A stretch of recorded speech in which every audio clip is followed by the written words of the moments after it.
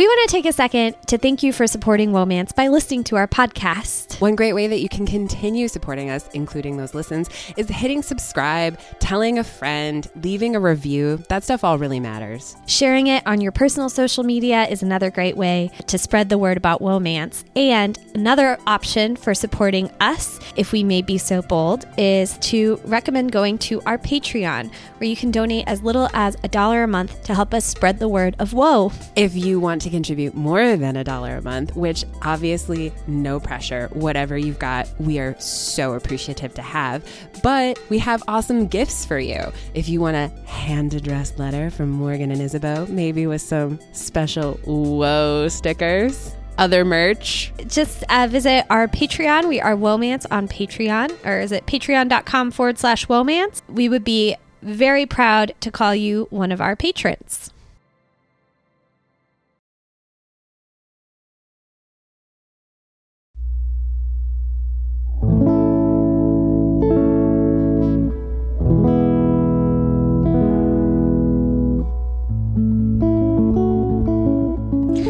Hello and welcome back, or welcome for the first time, weird choice but okay, to the Womance Public Access Read-Along of Pride and Prejudice by Leonard Nimoy. Just kidding. Jane Austen. Just a little jape at the top of the episode. My name is Morgan, and when I'm not bowling you over with witticisms like that, I'm reading the odd chapters of Pride and Prejudice. And my name is Isabeau, and I read the even chapters. Isabeau, last time you read to me chapter 34. Mm-hmm. What the heck happened there? Oh man, Morgan, I know you didn't forget, but I'll remind all the listeners, first time and otherwise. Mr. Darcy declared his ardent love and admiration for one Miss Lizzie Bennet, and was soundly rejected. Why, you ask, dear listeners? Well, he insulted her rank and took credit for making her sister unhappy by breaking her up from a labradoodle marriage. And he said something contemptuous about Mr. Wickham, and then continued to insult Lizzie about the inferiority of her birth, connections, and class. Yeah. And then she was like, yo, I could never be prevailed upon to marry you, and you suck. You're not even a gentleman, which I think was hitting Darcy right square in the heart. He really loves being a gentleman. He didn't like that very much, and he left in a hurry. And then Elizabeth cried for half an hour. She's been crying a lot lately, actually. Just in this one day. Just really. It's a lot of big feelings for Elizabeth. So before anybody could see ladies in their periods, am I right? Definitely menstruating. Before anyone could catch her, like her cousin or her former best friend who married her shitty cousin, she went upstairs so they wouldn't see her face. Yeah, they wouldn't know she was sad. What is this? Lizzie Bennet was like, what is this? Portishead's #1 hit song? Because I could never be your woman. Look it up, children. With that, chapter 35. Elizabeth awoke the next morning to the same thoughts and meditations which had at length closed her eyes. She could not yet recover from the surprise of what had happened. It was impossible to think of anything else, and totally indisposed for employment, she resolved soon after breakfast to indulge herself in air and exercise. Do you think she's trying to meet Mr. Darcy on purpose? Yes or no? I think consciously no, subconsciously absolutely. She was proceeding directly to her favorite walk when the recollection of Mr. Darcy's sometimes coming there stopped her. And instead of entering the park, she turned up the lane which led her farther away from the turnpike road. The park paling was still the boundary on one side, and she soon passed one of the gates into the ground. After walking 2 or 3 times along that part of the lane, she was tempted, by the pleasantness of the morning, to stop at the gates and look into the park. Oh, it was the pleasantness of the morning. The 5 weeks which she had now passed in Kent had made a great difference in the country. Golly. And every day was adding to the verdure, love that word, of the early trees. She was on the point of continuing her walk when she caught a glimpse of a gentleman within the sort of grove which edged the park. He was moving that way, and fearful of its being Mr. Darcy, she was directly retreating. But the person who advanced was now near enough to see her, and stepped forward with eagerness, pronounced her name. She had turned away, but on hearing herself called, though in a voice which proved it to be Mr. Darcy, she moved again towards the gate. He had by that time reached it also, and holding out a letter which she instinctively took, said with a look of haughty composure, "I have been walking in the grove some time in the hopes of meeting you. Will you do me the honor of reading that letter?" And then, with a slight bow, turned again into the plantation and was soon out of sight. Ooh, mysterious. With no expectation of pleasure, with the strongest curiosity, Elizabeth opened the letter, and to her still increasing wonder perceived the envelope containing 2 sheets of letter paper, written quite through in a very close hand. That means small type. The envelope itself was likewise full. Pursuing her way down along the lane, she began it. It was dated from Rosings at 8 o'clock in the morning and was as follows. I love that he dates it in the time. Dateline, Rosings, 8 a.m. Be not alarmed, madam, on receiving this letter by the apprehension of its containing any repetition of those sentiments or renewal of those offers which were last night so disgusting to you. I write without any intention of paining you or humbling myself by dwelling on wishes which, for the happiness of both, cannot be too soon forgotten, and the effort which the formation and the perusal of this letter must occasion should have been spared had not my character required it to be written and read. You must, therefore, pardon the freedom with which I demand your attention. Your feelings, I know, will bestow it unwillingly, but I demand it of your justice. Wow. Uh-oh. I feel like he's really turning on the flattery here. Well, he's also got, he's numbering things, Isabel. This is not someone in a good state of mind. I love it when they're like, I'm about to argue at you. Number 1 through 3. In this attack of your character, I will first. It's order. And then I Finally. will. 2 offenses of a very different nature, and by no means of equal magnitude, you last night laid to my charge.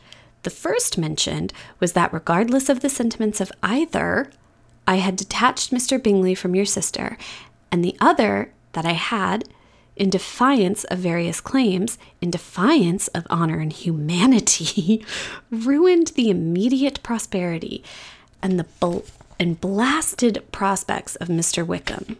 Willfully and wantonly, to have thrown off the companion of my youth, the acknowledged favorite of my father, a young man who had scarcely any other dependence than on our patronage, and who had been brought up to expect its exertion, would be a depravity, to which the separation of 2 young persons, whose affection could be the growth of only a few weeks, could bear no comparison.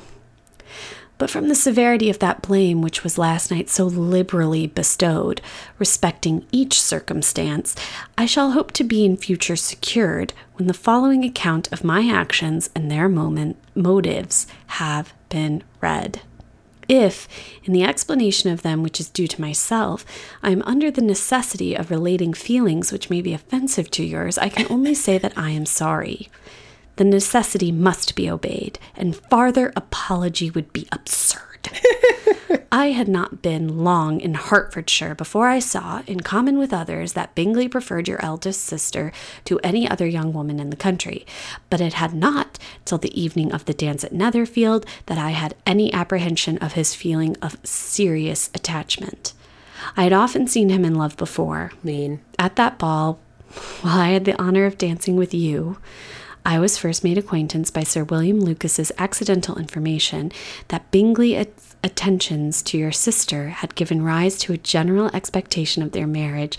He didn't even notice because he liked Lizzie so much. Good, slip that right in there.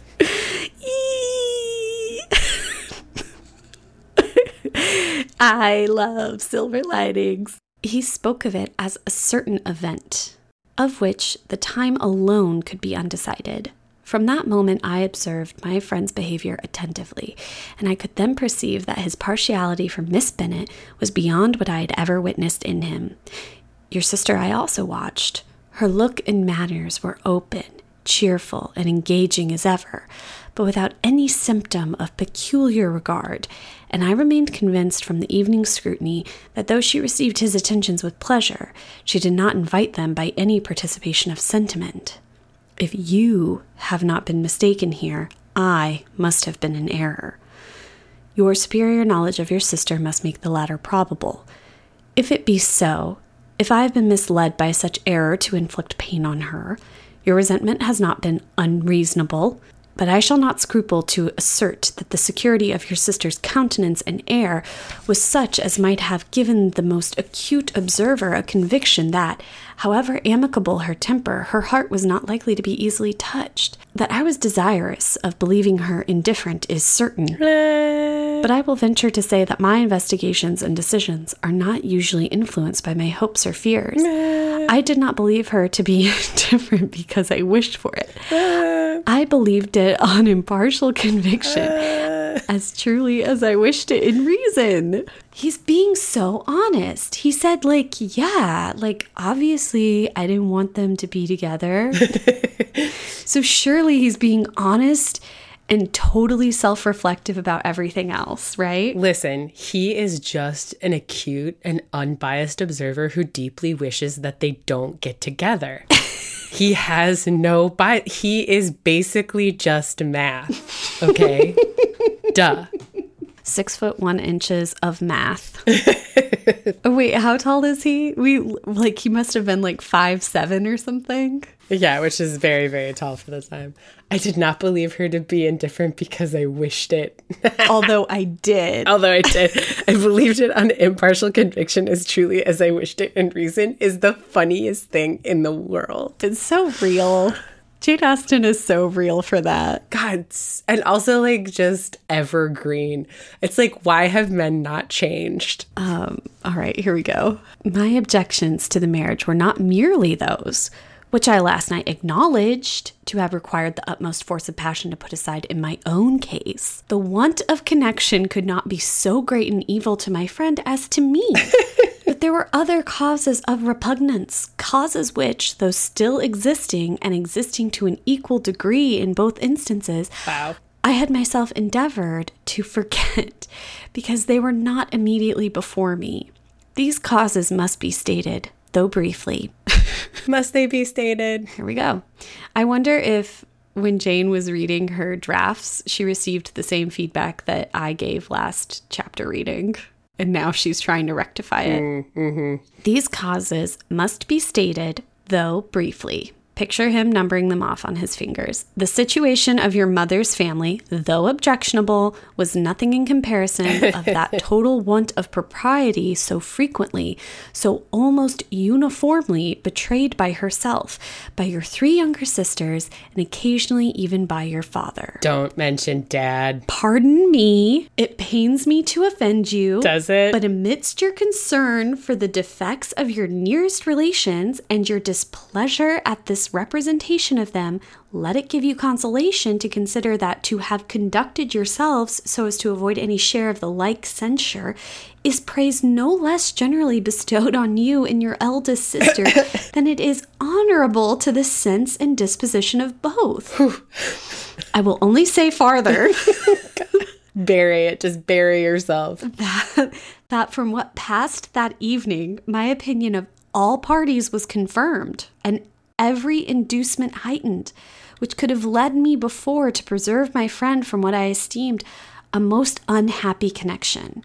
He left Netherfield for London on the day following, as you, I'm certain, remember, with the design of soon returning. The part which I acted is now to be explained. His sister's uneasiness had been equally excited with my own.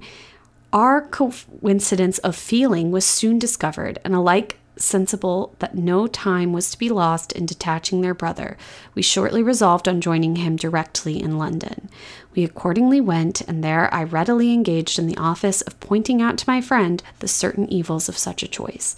I described and enforced them earnestly. But, however, this remonstrance might have staggered or delayed his determination, I do not suppose that it would ultimately have prevented the marriage, had it not been seconded by the assurance, which I hesitated not in giving, of your sister's indifference. He had before believed her to return his affection with sincere, if not equal regard. But Bingley has great natural modesty, with a stronger dependence on my judgment than on his own. Just like us, Isabeau. Great natural modesty. It's true. We are very modest. Retiring. Bashful. It's what people like most about us, really. It's our... That's always feedback we've received. It's our humility, honestly. But Bingley has great natural modesty, and with a stronger dependence on my judgment than his own. To convince him, therefore, that he had deceived himself was no very difficult point. Yikes.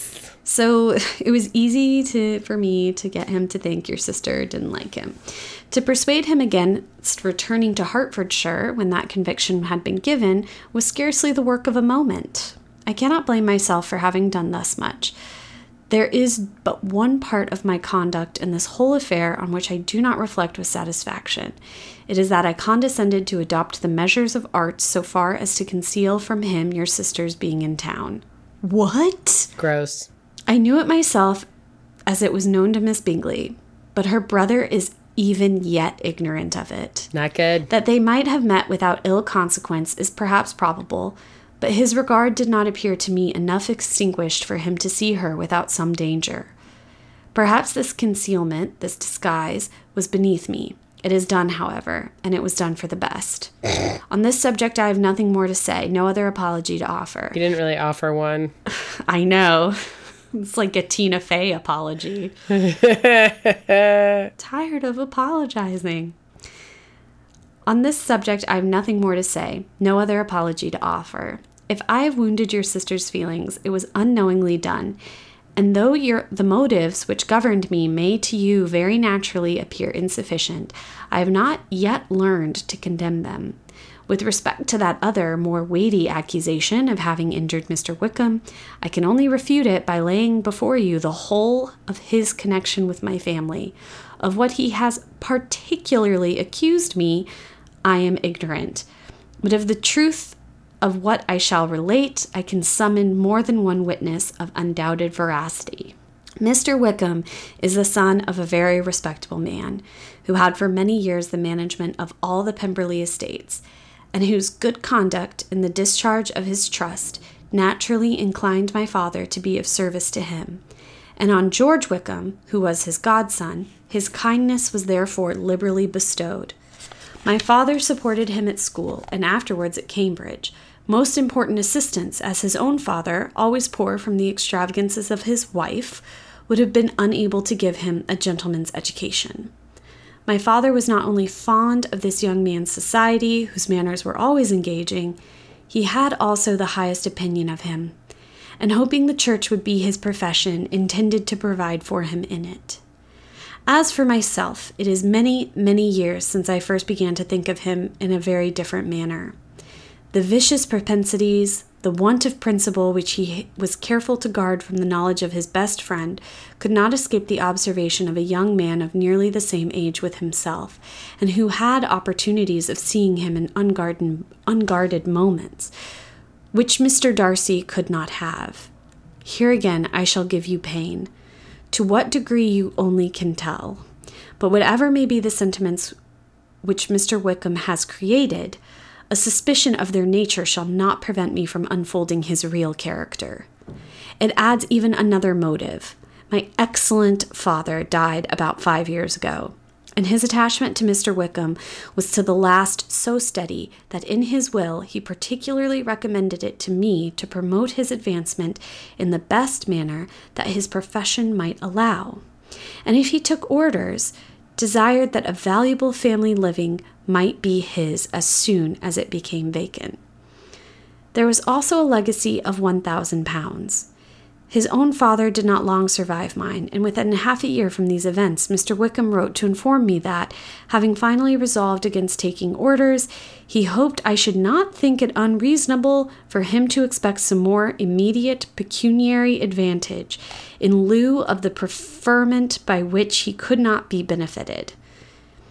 He had some intention, he added, of studying the law, and I must be aware of that the interest of £1,000 would be a very insufficient support therein. I rather wished than believed him to be sincere, but at any rate was perfectly ready to accede to his proposal. I knew that Mr. Wickham ought not to be a clergyman. The business was therefore soon settled.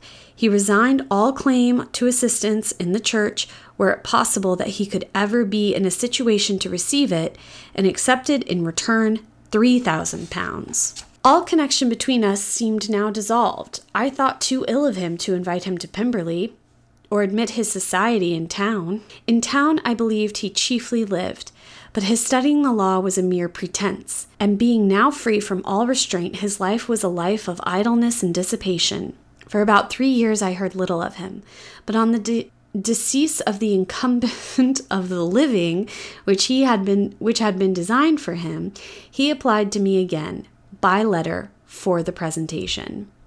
His circumstances, he assured me, and I had no difficulty in believing it, were exceedingly bad. He had found the law a most unprofitable study, and was now absolutely resolved on being ordained. If I would present him to the living in question, of which he trusted there would be little doubt, as he was well assured that I had no other person to provide for, and I could not have forgotten my revered father's intentions. You will hardly blame me for refusing to comply with this entreaty, or for resisting every repetition of it. His resentment was in proportion to the distress of his circumstances, and he was doubtless as violent in his abuse of me to others as in his reproaches to myself. After this period, every appearance of acquaintance was dropped. How he lived, I know not. But last summer he was again most painfully obtruded on my notice.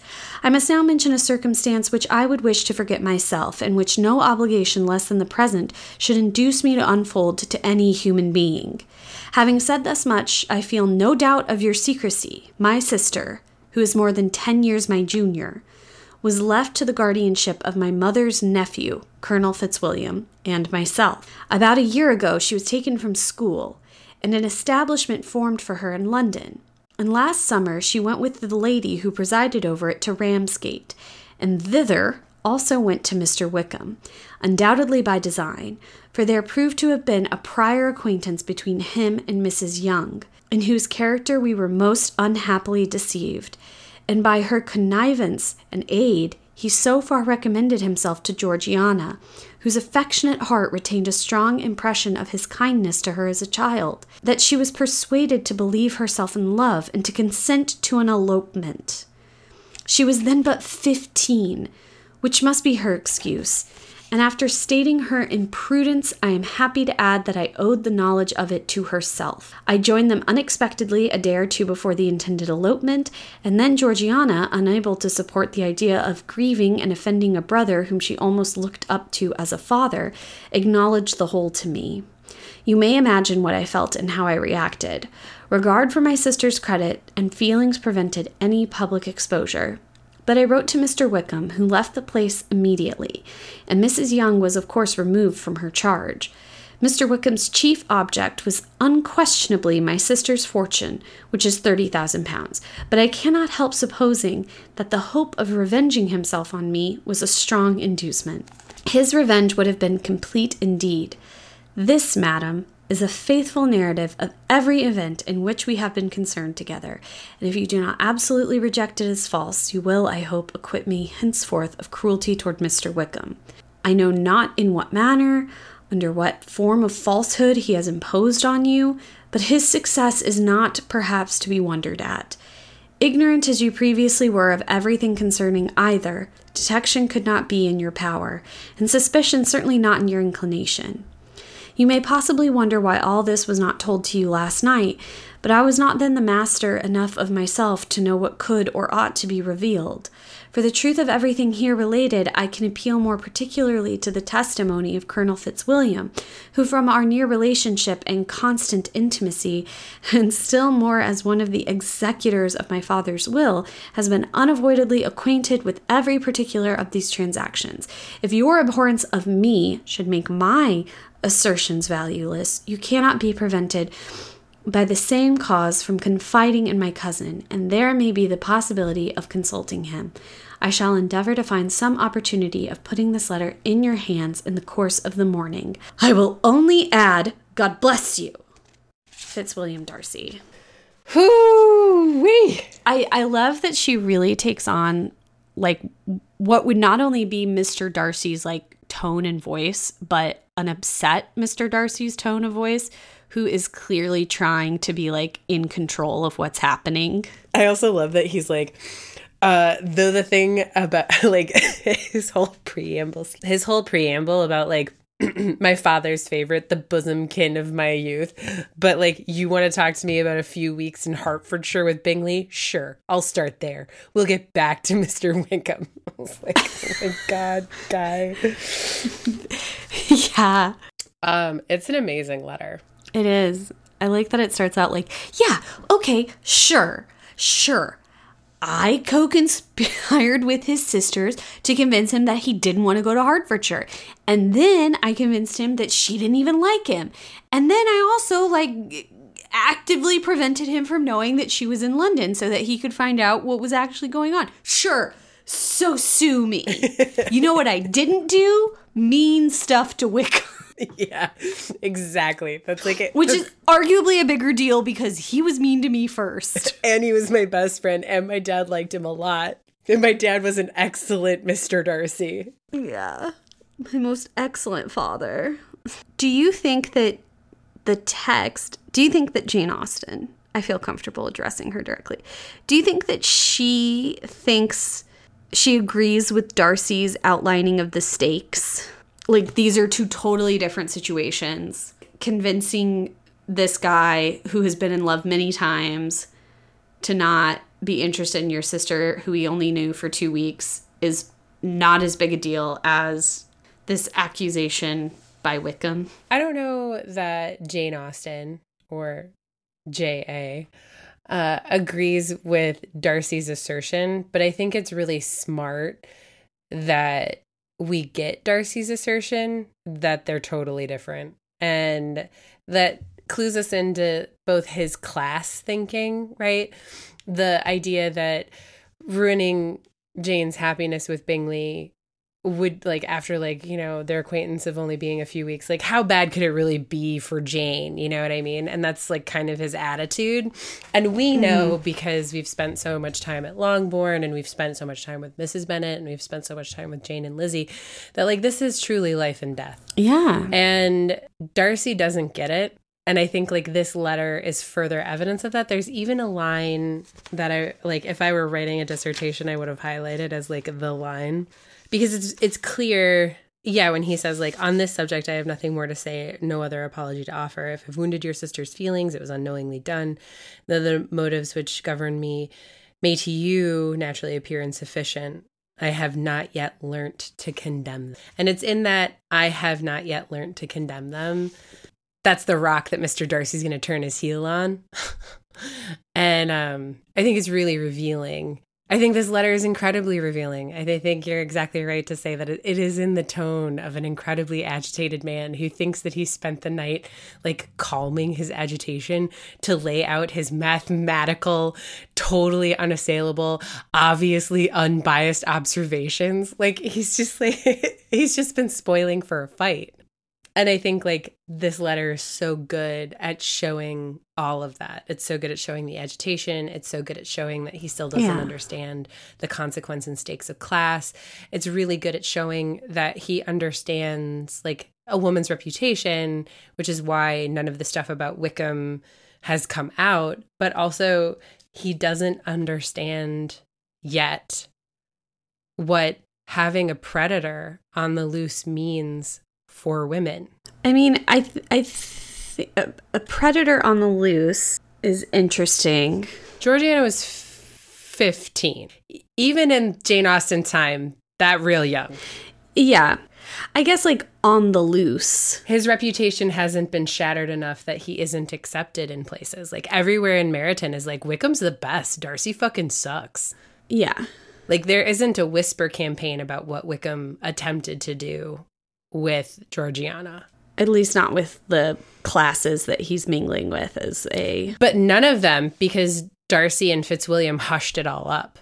They haven't said anything about Wickham's behavior to anyone. The like pain point Darcy seems most blind to is, like you said earlier, which is it's really important that some of these daughters marry well. Like, that's life and death. And Darcy does understand, like, a reputation versus a woman's reputation more so than he does, like, actual, tangible, like, everyday lived stuff. I think as far as, like, his understanding or perception of his responsibility for Wickham's behavior as, like, a predator, I don't know if that's going to come... I don't know if those chickens are going to come home to roost, or I'm just like over anticipating. We'll find out. Yeah. I found that chapter to be tedious, but I also imagine it would be incredibly tedious to read that letter IRL. What's crazy to me about this letter is that there are no paragraph breaks. At least in my edition. Yeah, it's just one giant... Mine is also, like, equal justified, so it's just a block of text on the page. Same. You did a really good job reading that. There's just, like... And, like, you put in wonderful inflections, and I was like, this would be... Like, you're right, tedious to read as, like, Lizzie, but also it's like, this is just so much fucking text coming at you. It's like someone... Just like, it's like getting a text in the middle of the night or like when you're trying to go to bed and it's like literally just your whole screen. Oh my God, yeah. And I'm like, that's not what this is for. And that's what this is. That's exactly what this is like. You know, I was kind of like hesitant. I was like, I don't know if he's actually spoiling for a fight. I think he thinks he has the final word. But no, you're right. This is spoiling for, like, he wants her... He's giving it to her as a letter because he wants to create an illusion for himself that he doesn't care what her reaction is. But in fact, he's just protecting himself from her reaction. Correct. It's funny, my internet cut out a little bit, so it sounds like you just said erect. I mean, he was definitely a little bit erect when he was writing this because he's like so hot for Lizzie and so mad at her, but also like... So hot, so mad. Listen, this isn't Rochester, okay? Mm-hmm. I think Darcy has a good feelings box and a bad feelings box. I don't know. And never the twain shall meet. This letter suggests that those boxes are nestled pretty close. Where does it suggest that for you? So for me personally, like the stuff about Wickham is pretty intense. And it gets weirdly vague about like the abuses. So that would be like a tick in your box, right? About good and bad being separate. But where does it? Okay. Yeah. Where does he seem to be enjoying, like, finding like something like romantic pleasure in this? You must therefore pardon the freedom with which I demand your attention, your feelings. I know will bestow it unwillingly, but I demand it of your justice. Maybe it's just the way that you read it, but it felt strangely erotic. Gosh. That he should... My flirty nature The fact that I'm a flirty birdie obfuscates the meaning of the text yet again. If in the explanation of them, which is due to myself, I am under the necessity of relating feelings which may be offensive to yours, I can only say that I am sorry. The necessity must be obeyed, and further apology would be absurd. Listen, just because my boxes are nestled doesn't mean Darcy's boxes are nestled. Just because I'm enjoying getting reproached. I feel like he is enjoying the reproaching in his non-apology. Yeah, I mean, like, I can kind of see it. Like, it's kind of like the first time he's kind of let loose. Mm-hmm. Verbally. Yeah, maybe they're not so different. Rochester and Darcy. Yeah, I mean, this is the most Rochester-y he's ever been. I also love that end. I shall endeavor to find some opportunity of putting this letter in your hands in the course of the morning, period. I will only add, comma, God bless you. God bless you. I mean, he's not sleeping outside her door, but he is lurking in the park he knows she likes to walk around in. Lurking in the park. I don't know. Sleeping outside someone's door is something that is, first of all, afforded Rochester by the fact of, like, his overall transgressiveness of his relationship with Jane Eyre, because she's his employee and yep, significantly younger than him and, like, all the things. But yeah, I mean, like, if you don't have to transgress like that, maybe you would just stand in a wood. Not even a wood, a public park. Near a lane. Waiting. Under a shade tree. It's not even a public park. It's your aunt's park that is open to the public. If you don't have to dive in a shark cage, why wouldn't you just float on an inner tube? That's a good point that you're making. Also, it has never occurred to him that there are shark cages, right? Like, that's just not the mode under which Darcy operates. Well, I mean, he did have his 15-year-old sister almost elope because her, like, through a conspiracy of his childhood best friend turned nemesis and her governess companion, her professional companion of some sort. Yeah, in Ramsgate, no less. In Ramsgate. Couldn't even be in London. Couldn't even be in town. The Cincinnati of England. It's definitely the Cincinnati. It's offensive to him on more than one level.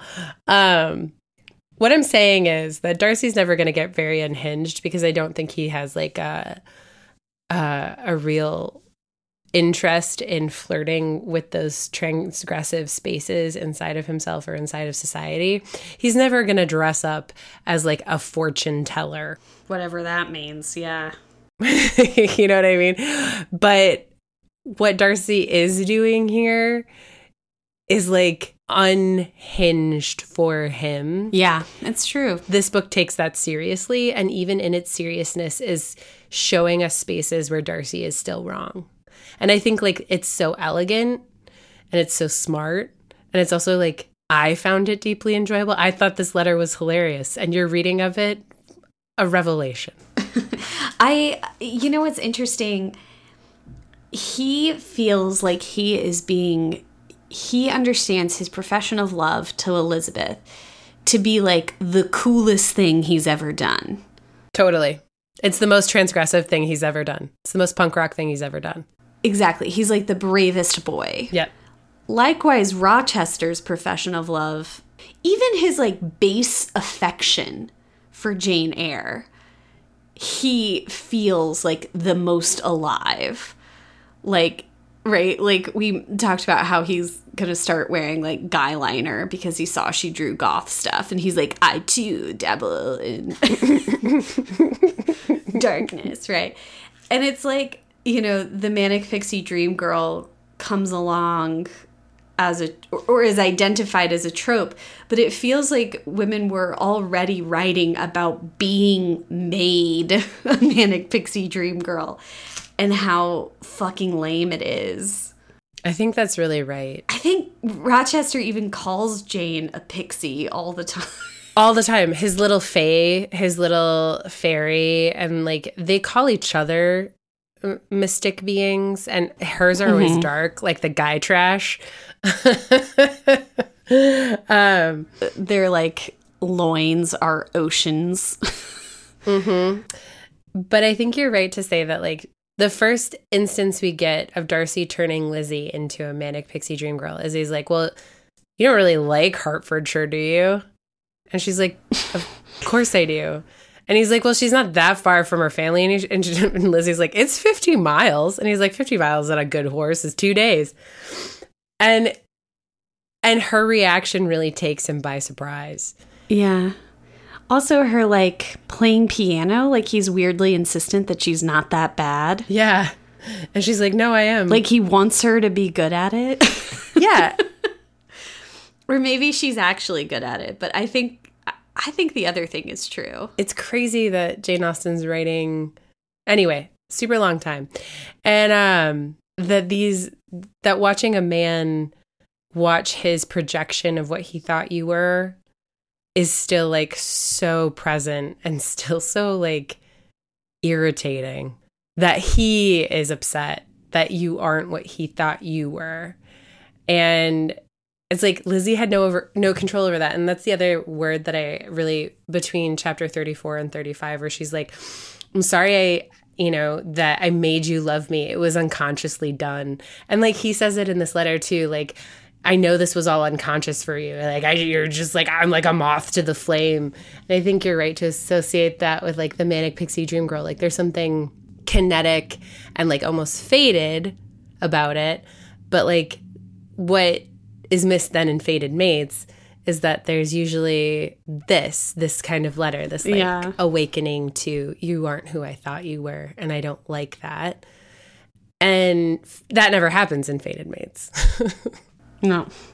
Well, there's also something about like, not only is the person he's trying to believe she is, right?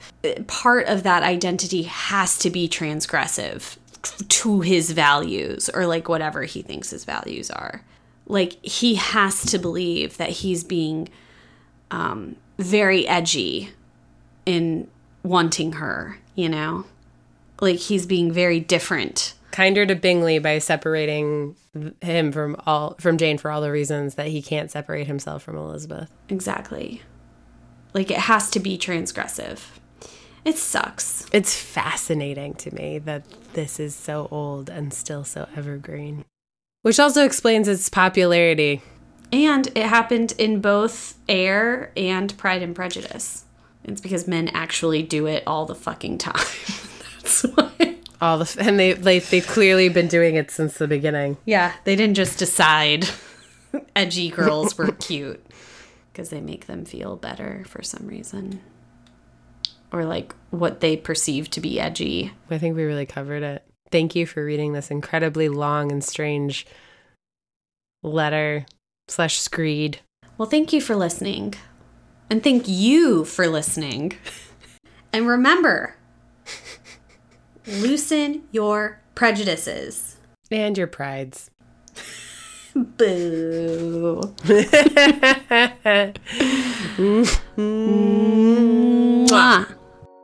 Woly guacamole, everyone. Thanks for listening to another episode of Womance. Womance is hosted, produced, and edited by my friend Morgan. And by my friend Isabel.